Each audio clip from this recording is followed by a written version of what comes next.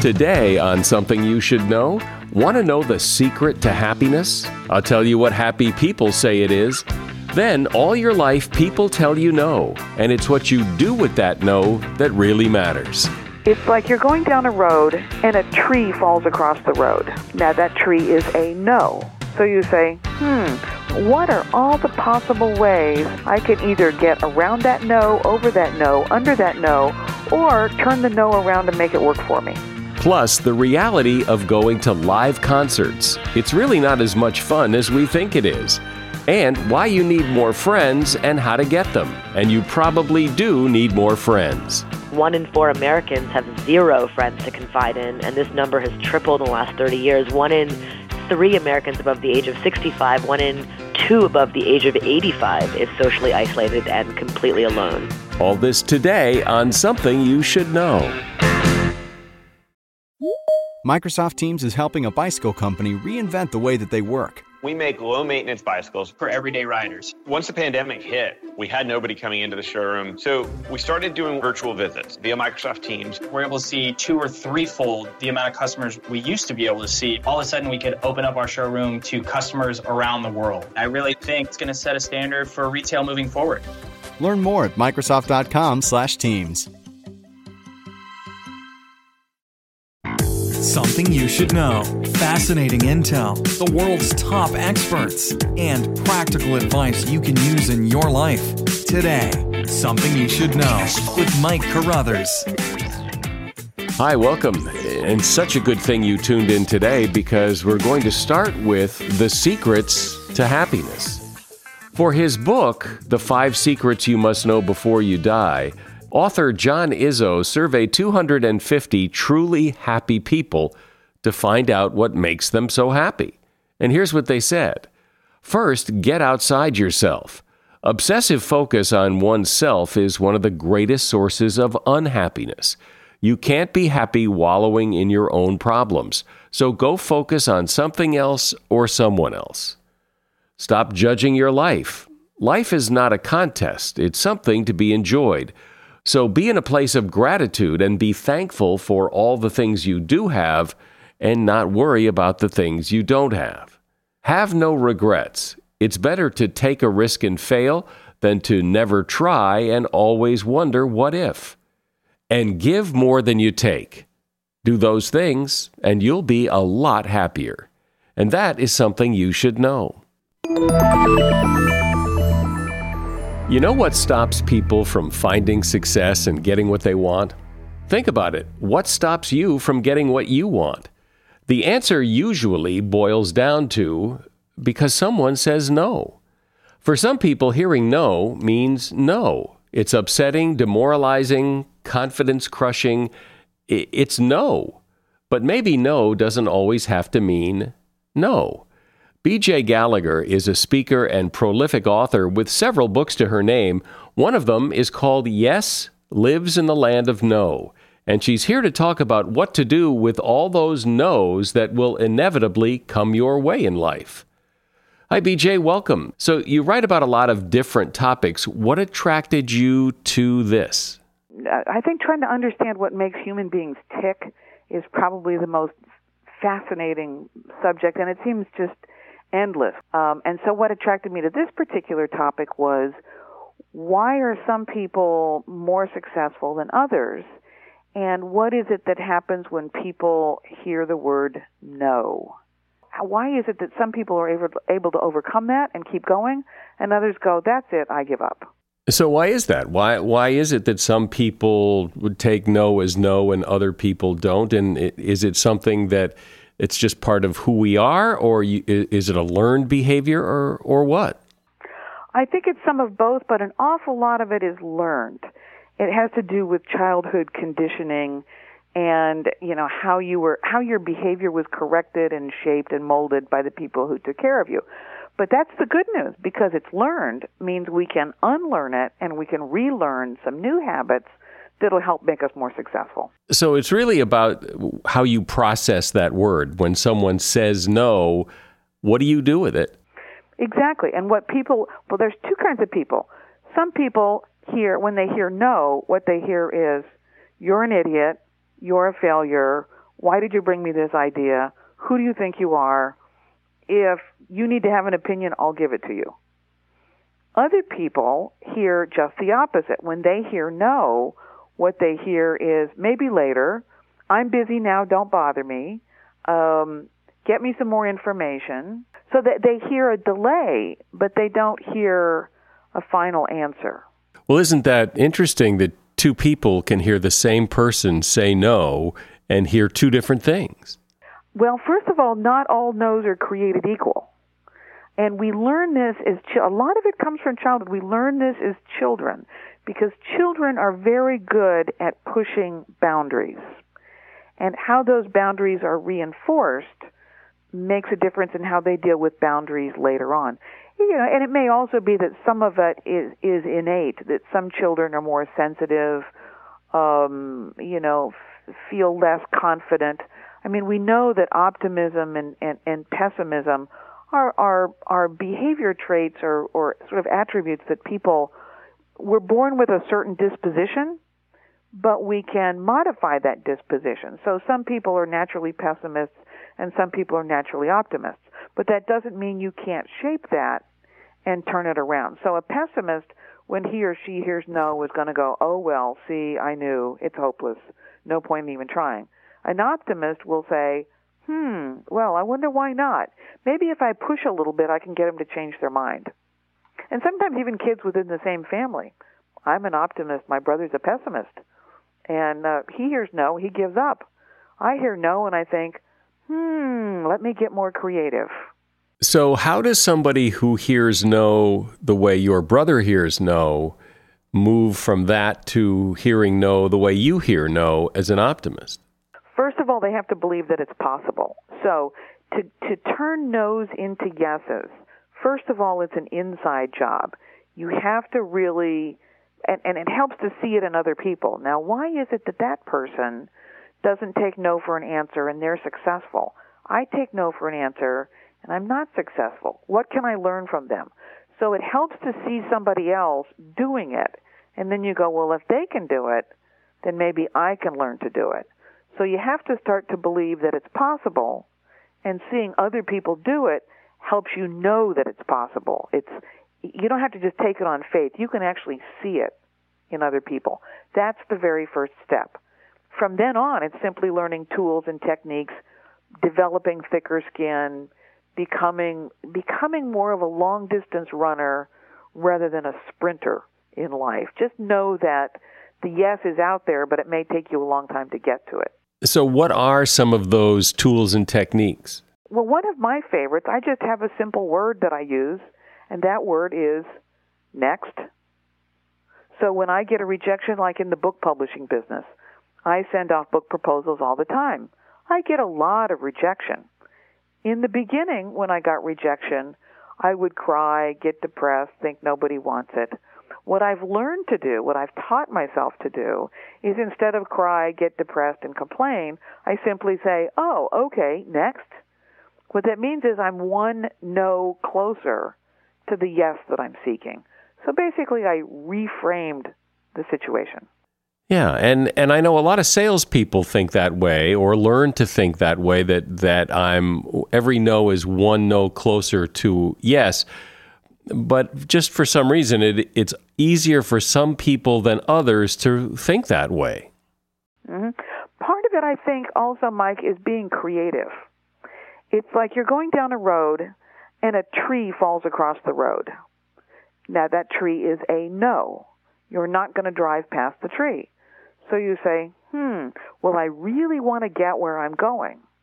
So what are my options? One option is I go around the tree. One option is I get some boards and I try to make a ramp up over the tree. Another is, a guy with a tow truck comes along and I get him to tow the tree out of the way.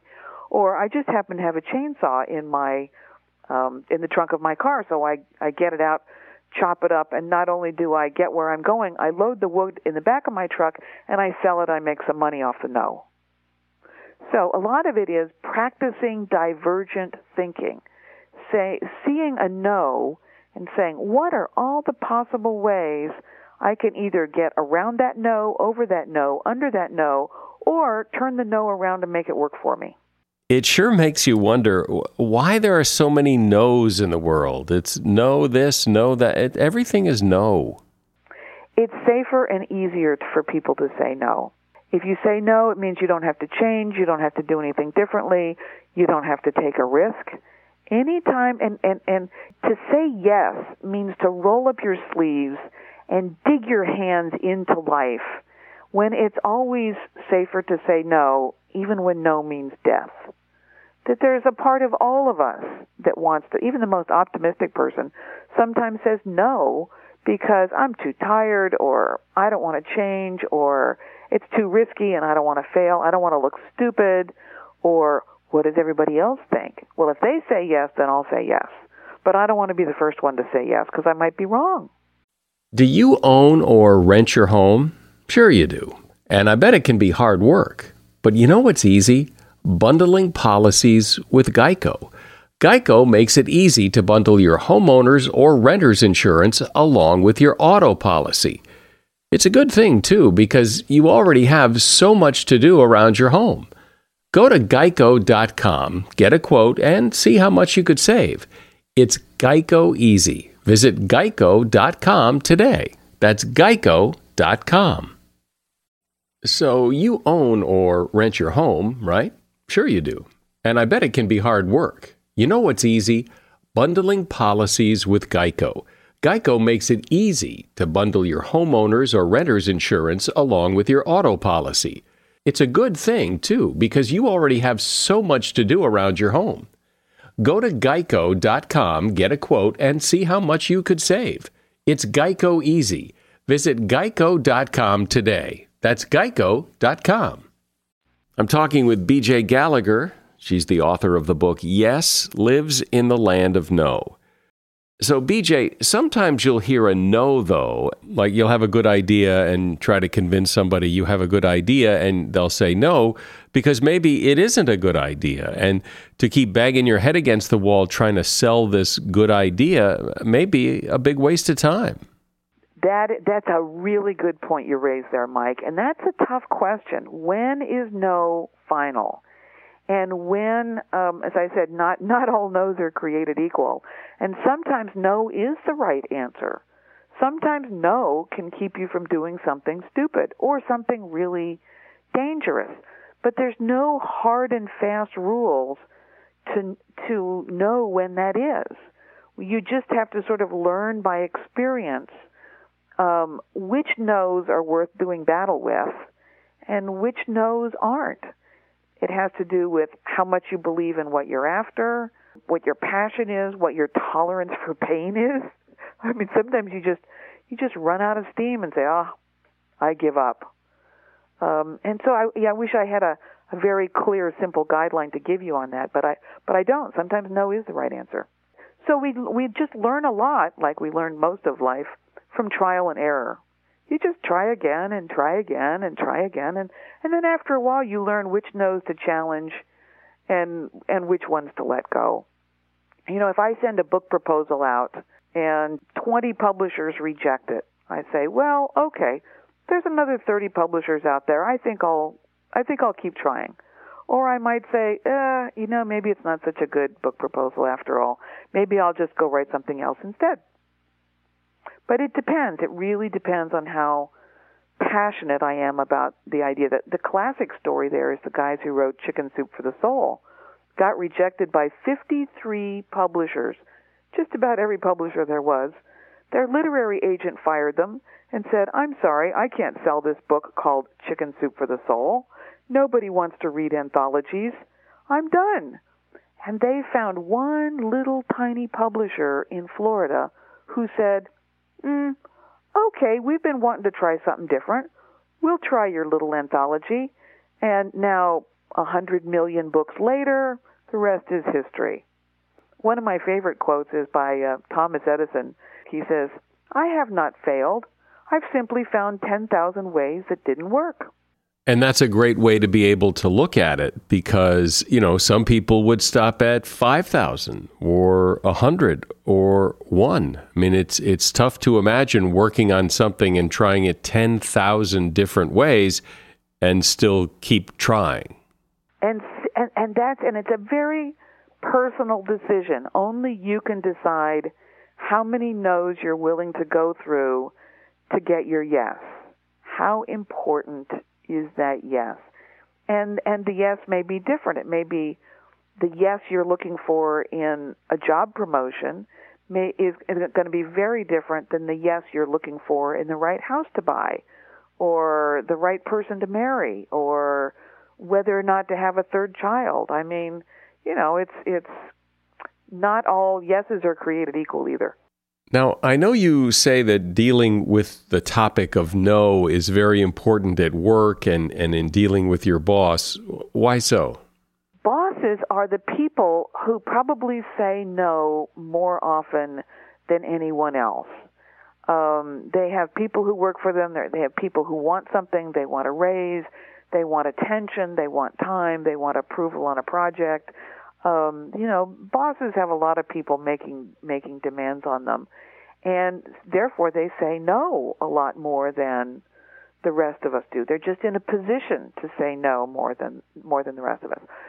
The first thing to think about if your boss is the person who says no to you most often is, where is the no coming from? Because that boss's no may be driven by fear, like, don't make me look bad, I don't want to take a risk. It may be driven simply by busyness. I've got too much on my plate already, I can't handle another project. It may be driven by laziness. I don't want to work hard. So the more I know about my boss, the more I can manage the boss and manage my way around those no's. For instance, if my boss is driven by fear, then the no's I get are also going to be driven by fear. So my job is to reassure the boss that doing what I'm asking is actually going to be less risky than doing nothing. If the boss's no is driven by, this might make me look bad, then my challenge is to point out how saying yes will make the boss look good and saying no might make them look bad. So I really have to understand what's behind the no before I can turn that no around with my boss. And do you think that's easy for people to figure out? I think it is. The key to bosses is just, first of all, not taking them personally. Too many of us turn our bosses into our parents, and then when the boss says or does something, it hurts our feelings. Women are particularly susceptible to this, much more than men, that we over-personalize things. So first of all, whatever your boss says, no, don't take it personally. It's not personal, it's just business. And then to really watch, listen, ask questions, and your boss is always giving you signals about what's important to him or her. You can tell by what's in your boss's office. If your boss has lots of diplomas and awards and degrees and things like that, that boss is oriented by power and achievement. And if you know that about the boss, then you can point out how giving you a yes will help get them more power. Because the question is always what's in it for them. If, on the other hand, your boss has pictures of the company softball team, pictures of their pets, their family, seascapes, bowls of flowers, things like that, that boss is motivated by affiliation. And that boss needs to be popular. They want to be loved more than they want to be respected. And so you say, well, if we do this, boy, it's really going to win points with the troops. So you use that. Another signal is to watch for data on a boss's wall, like charts, graphs, maps, sales figures, things like that. That boss is really oriented by achievement more than anything else. The three things that bosses are motivated by are power, affiliation, and achievement. So once you know that, then you've got that leverage and you simply speak their language to turn that no around. It does seem, though, that some people are better at sizing up people the way you just described. Some people are, like salespeople, are better at that, I think, than I am. And see, salespeople, they are amateur psychologists. Some of them are even professional psychologists. And children are pretty good at sizing people up. Children are just really intuitive. They pay a lot of attention to the giants around them because their survival depends on their ability to manipulate the people around them, the big people around them. The rest of us somehow have forgotten that, but if we could relearn, like here's another thing to know about your boss. Is your boss a reader or a listener? Simply knowing that can transform your relationship with your boss. Because the bottom line is bosses need information. They need to be informed. They don't like surprises. But how you get that information to your boss makes all the difference. If your boss is a reader and you go in and you're just chatting and talking all the time, the boss isn't going to get the information he or she needs. And you can tell because their eyes glaze over. And you go, oh, he's not listening anymore. If, on the other hand, your boss is a listener, and I've learned this the hard way, Mike, the last boss I had in a large organization was a reader and not a listener. And so I'm sorry, he was a listener and not a reader. But I'm a reader. So I was sending him emails and reports and memos all the time, and I got back nothing. I got silence, and I thought, what's wrong? I'm trying to keep him informed. I'm leaving a paper trail. What am I doing wrong? And what I suddenly realized, there's that old saying, we teach what we need to learn. And I realized, oh, he's a listener. He's not a reader. He didn't want to read anything longer than one page. He wanted me to come down and brief him. He wanted to argue about it. He wanted to debate. He was a verbal, oral person. He wasn't a visual person. He wasn't a reader. Once I realized that and I quit sending him all the memos, our relationship improved dramatically. Do you have any other ways that people can maybe read their boss better? Another thing to pay attention to is energy level. We all have biorhythms. There are certain times of the day when we're more energetic, we're more alert than others. So pay attention. Is your boss a morning person? Is your boss an afternoon person? Is your boss a night owl? Timing is everything. Timing can be the single reason why you get a no instead of a yes. You just hit the boss at the wrong time. So by paying attention to when is the boss most receptive, in the morning when he's got his coffee, is he in there at 6 a.m., or is your boss someone who's better in the afternoon after she's had lunch and she's relaxed? Timing is everything. It really seems like the message is that if you want someone to say yes, it isn't just about what you want them to say yes to. It's about understanding who they are, the situation you're in, the time of day, the type of person they are. All of those factors collectively make a big difference as to whether or not you're going to get a yes or a no. B.J. Gallagher has been my guest. The book is Yes Lives in the Land of No, and you'll find a link to that book in the show notes for this episode. Thanks, B.J. A new year is a good time to discover new interests. And if you have kids, a KiwiCo subscription will help your child discover something new all year long. As a subscriber, you get these very cool crates delivered to you that contain fun and innovative science and art projects, and they have different ones for kids of different ages. We've been KiwiCo subscribers for quite a while now, and some of the projects that my son has created are a pinball machine, a safe, a hand pump, and the most recent one, he actually built the headphones I'm using right now in the studio. Encourage your child to be innovators and creative thinkers. They won't believe what they can build and accomplish with KiwiCo. As a parent, I know it's hard to find new creative ways to keep kids busy while stretching their imagination, especially now. KiwiCo does all the legwork for you. Get real high-quality engineering, science, and art projects for your kids. And don't be surprised if you join in to help, as I always do, because these projects are so much fun. KiwiCo is redefining learning with hands-on projects that build confidence, creativity, and critical thinking skills. There's something for every kid, or kid at heart, at KiwiCo. Get 30% off your first month plus free shipping on any crate line with code SOMETHING at KiwiCo.com. That's 30% off your first month at KiwiCo.com, promo code SOMETHING. You've likely heard me mention and recommend the Jordan Harbinger Show podcast before.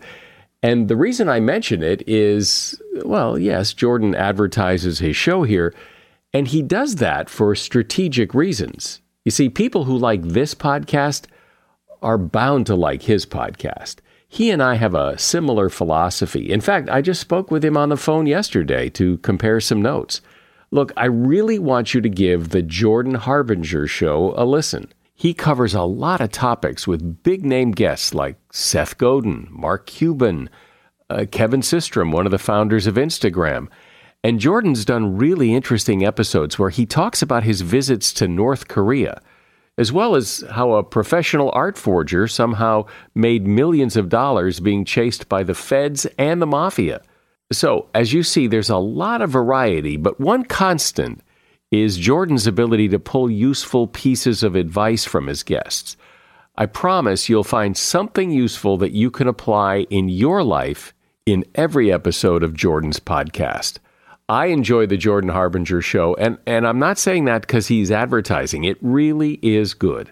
Search for the Jordan Harbinger Show. That's Harb as in boy, IN as in Nancy, GER. The Jordan Harbinger Show on Apple Podcasts, Spotify, or wherever you listen to podcasts. Statistically speaking, we have fewer good friends today than people did 25 years ago. Good friends as in people you can confide in, not social media friends, but real close, be in the same room kind of personal friends.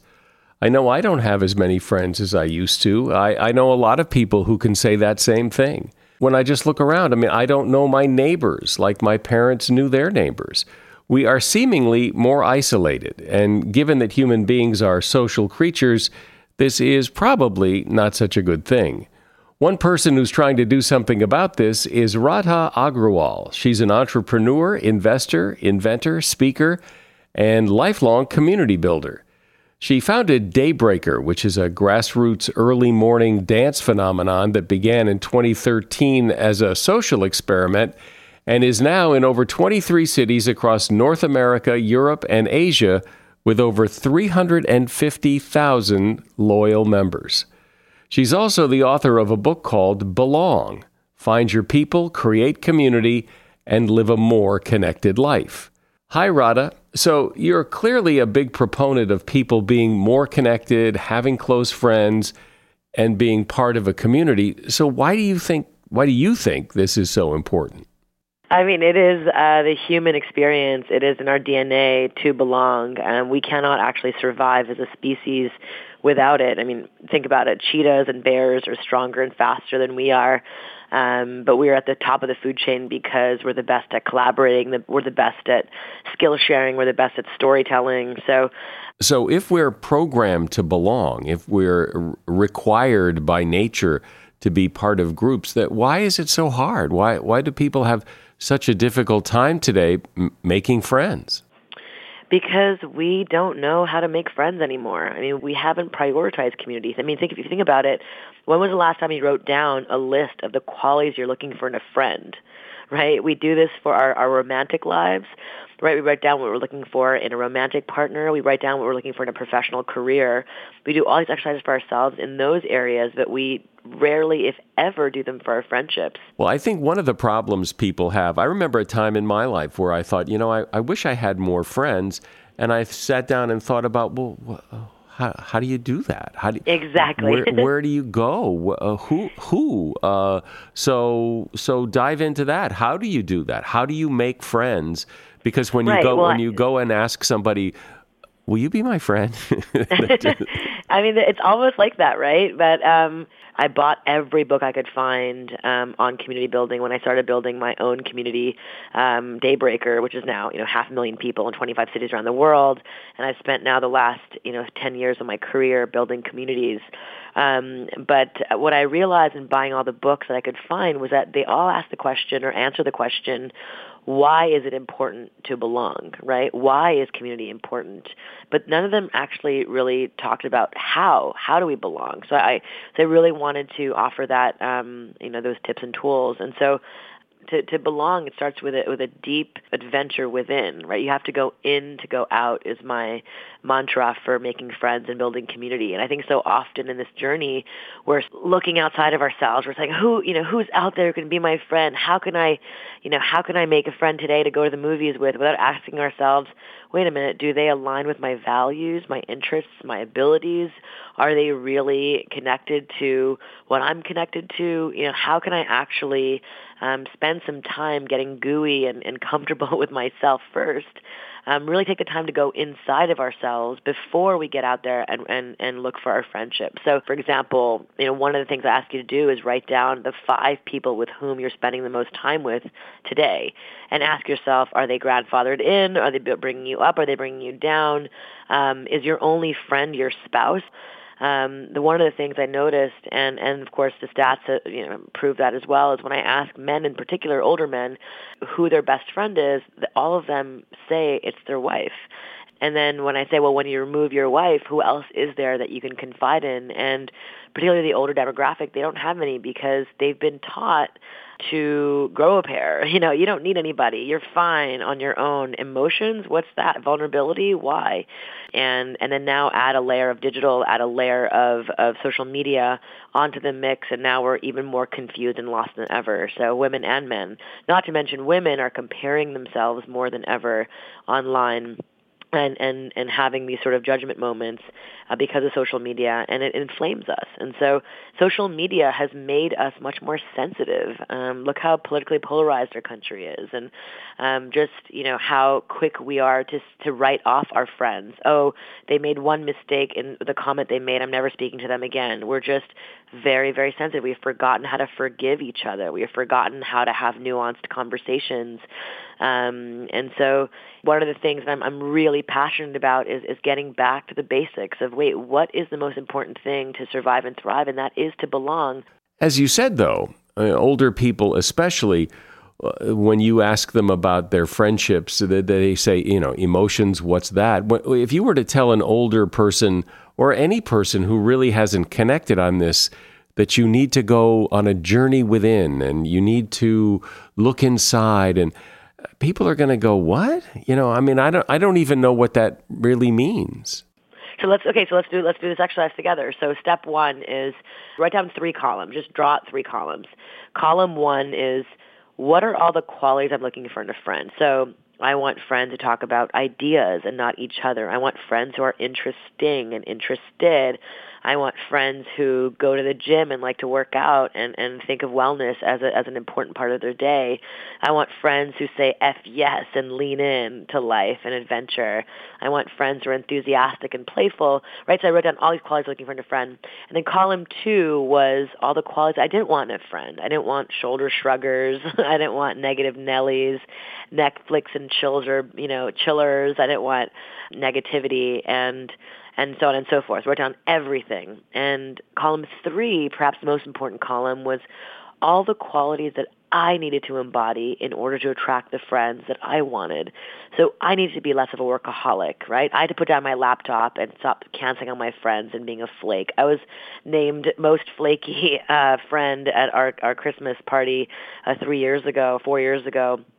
And I just couldn't believe that I'm a community builder who is also flaky, So I now had to turn the mirror on myself. Like, what was my energy when I showed up? When I walked in the door somewhere, was I bringing people up or bringing people down? What was my What was my energy like? So really facing myself was a really wonderful first step, and those 3 columns were the beginning of a life-changing 30s. I'm 39 now, and from 30 to 39, I mean, it's just a 180-degree difference from feeling lost and alone to feeling sort of in deep community, intentional, and having found my tribe. Okay, so I understand, what you want in a friend, what you don't want in a friend, what you bring to the friendship, those 3 columns. That's great, but at some point you have to go out and actually meet people. So where do you go? What's that process? The first thing I ask you to do is just plot out a list of communities that you want to explore that align with your values, your interests, and your abilities, right? So today, my interests are, I love music festivals, I love social entrepreneurship, I love family stuff because I'm 8 months pregnant right now, so I'm very interested in parenting. So these are all my interests. So then I started, plotting out what are the different communities that I can connect with that align with these interests.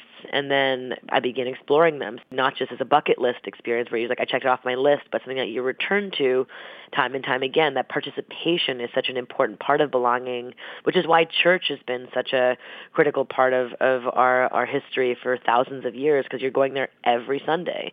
Every Sunday you're seeing the same community members. Every Sunday you feel a sense of belonging and that sense of home. As I listen to you, it occurs to me, and I want you to comment on this, that one of the reasons perhaps that people have trouble making friends is that listening to your process sounds, in some ways sounds like a lot of work, and in other ways sounds very deliberate. Whereas when I look back at the people in my life that have been friends over the years, it wasn't a deliberate process. They were just people that I ran into that were friends of friends, or you meet them on the train or whatever, that become friends, and they may not even have the characteristics that if I really sat and thought about it, I'd want in a friend, but somehow they're just friends. In other words, that friendship just happens. Yeah, I mean, it's, this is why I would say, first of all, you're one of the lucky ones, but 1 in 4 Americans have 0 friends to confide in, and this number has tripled in the last 30 years. 1 in 3 Americans above the age of 65, 1 in 2 above the age of 85 is socially isolated and completely alone. So yes, I mean, there's lucky cases where you might happenstance meet people. I mean, you've interviewed thousands of people for this podcast. I'm sure many of them must have turned into friends, but yeah, you're one of the lucky ones. But 25 to 50% of the population aren't so lucky. And so we have to take that time to get intentional about our tribe. And ultimately, as research has shown from Harvard, that is the single most important thing we will ever do in our lives to be healthy and wealthy and live life longer, right? Like the longest living communities, what we call the blue zone communities, the Okinawans, the Sardinians, the Seventh-day Adventists, the Costa Ricans, they live the longest and they live the healthiest because of their communities. Again, Harvard has tied isolation to be as harmful to your physical health as being an alcoholic, and twice as harmful as obesity. So it's clear that our isolation is killing us and it's making us sick. Depending on where you live, though, and maybe not depending on where you live, identifying those people and those groups that you might want to be part of their community might be difficult to do. So how do you, in a very practical way, how do you find these groups to go check out? Step 1, again, once you go inside and write down your interests, like what are you interested in doing, then now you go to Meetup.com. You go to, I don't know if you've heard of Meetup, but Meetup is a wonderful website that has hundreds of thousands of communities organized by city, by what you're interested in. And so you can go on Meetup.com, you can go on Facebook groups, find them. This is where the online world can be beautiful, but don't stay on there and get caught. And that's what happens. We get caught in the endless scroll. But go on there tactically and surgically. Go and find the communities that align with your values and your interests, and then start showing up. Like, that's literally it. It's just showing up. Last night I had a book event here in Washington, D.C., where I am right now, and 80 people showed up. And they didn't have to, but they came, and we had this wonderful evening. No one knew each other. And by the end of it, we had set up a Facebook group. Now we're adding everybody on there. They're all going to meet up with each other. We had breakouts, and everyone met and connected. So it's just really about saying yes to things, putting your shoes on and going, and basically stopping your limiting beliefs that what is life for if not for trying new things, if not for getting out of my comfort zone, if not for removing the mean girls of our mind, which I talk about a lot. The mean girls, or in the male case, mean boys of our mind are comparison, judgment, and perfectionism. We compare ourselves, we judge ourselves, and then we continue nitpicking ourselves as perfectionists and each other as a result. So, we sit with these mean girls in the cafeteria of our minds every day, not realizing that that's actually the default of what it means to be an animal. We have to actively go and sit with the soul sisters, which are the opposite of the mean girls. So the opposite of comparison is inspiration. Be inspired by those people, right? And the opposite of perfectionism is gratitude. Be grateful for the people around you, not nitpicking what they're doing wrong, right? The opposite of judgment is curiosity. Why am I being judgmental of this person or myself or this moment or this thing that I'm about to do? Just get out there and do it. My most depressed friend said to me, the single most salient and potent thing that got me out of my depression was this one word, and it was curiosity. My mother, for example, she's 70 years old.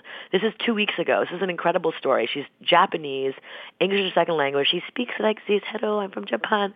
And she moved to Baltimore a month ago, didn't know a single person. Instead of sitting at home and wallowing in self-pity and watching Netflix and saying, I don't know anybody, she wrote a handwritten letter that just said, hi, my name is Mireille. I just moved to the neighborhood. I don't know anybody. I'd like to make some Japanese lady friends, and not male friends. I'm happily married, but I want to make some Japanese lady friends, and here's my phone number. If you want to be my friend, please give me a call. And then she courageously drove that letter to the closest Japanese restaurant in the neighborhood, gave it to the general manager.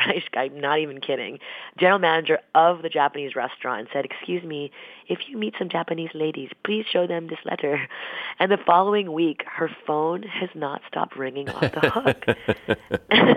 That's a so great she had story. 3 dates already, and I just was so stoked for her, What's interesting, and I was talking about this not long ago, that it is interesting that it does seem as we get older, friends fall away. They disappear.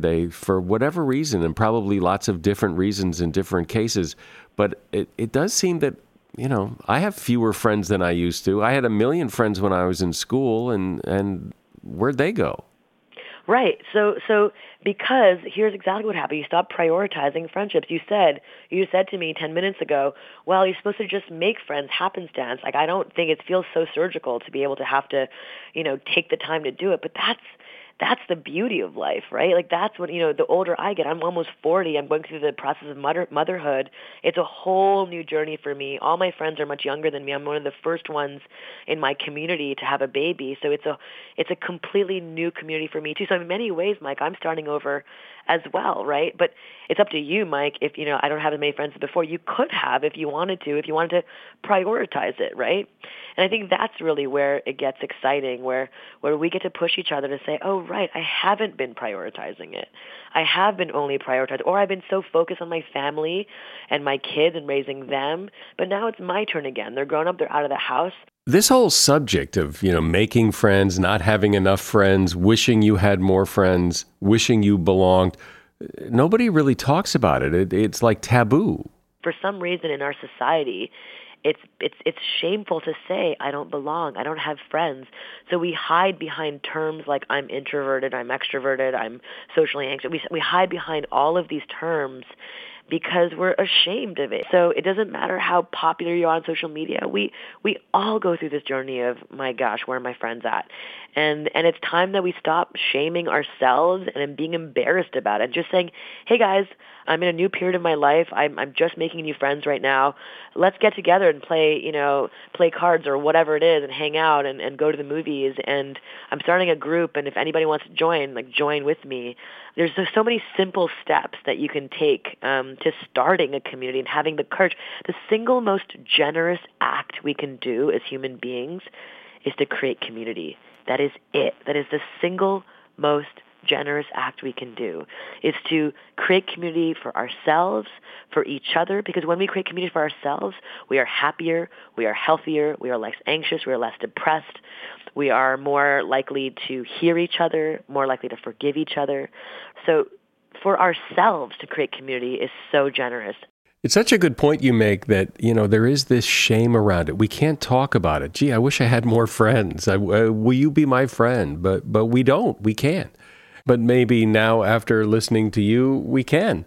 Radha Agrawal has been my guest. She is an entrepreneur, a lifelong community builder, founder of Daybreaker, and author of the book Belong. Find your people, create community, and live a more connected life. There's a link to her book in the show notes. Thanks, Radha. Thanks, Mike. It's been a deep pleasure to be with you on this podcast. Have you ever had that left out feeling because all your friends are going to the big sold out concert and you're not? Well, instead of being sad, maybe you should rejoice, according to Sam Parker of Esquire magazine. Going to a concert, almost any concert, is objectively a horrible experience, and here's why. Parking is almost always a nightmare, and it's always expensive, and getting out of the parking lot takes just as long as the concert itself. The concert almost always starts late, but the tickets tell you to get there insanely early. The result is this endless stretch of time with nothing to do except buy overpriced drinks and overpriced merchandise. The sound is usually too loud and terrible. Concert venues typically have horrible acoustics. As the concert goes on, your fellow audience members become drunker and more obnoxious, and there are really only so many great seats in the house, and you're probably not sitting in one of them. A lot of the music that the band plays you've never heard before and probably don't ever care to hear again. And when they finally do play your favorite song from 10 years ago, it never sounds as good as the recording that you've come to love. Then, when it's all over, we tell ourselves and everyone else how great it was. But as Mr. Parker from Esquire says, nowhere in life is there such a gulf between what we tell ourselves about an experience and what the experience is actually like. So if you don't get to go to the concert, take comfort, because what you think you missed is probably better than what you really missed. And that is something you should know. Ratings and reviews are really appreciated. If you have a moment to leave a rating and review on iTunes, Stitcher, Google Play, TuneIn, Spotify, wherever you listen to podcasts. I'm Mike Carruthers. Thanks for listening today to Something You Should Know.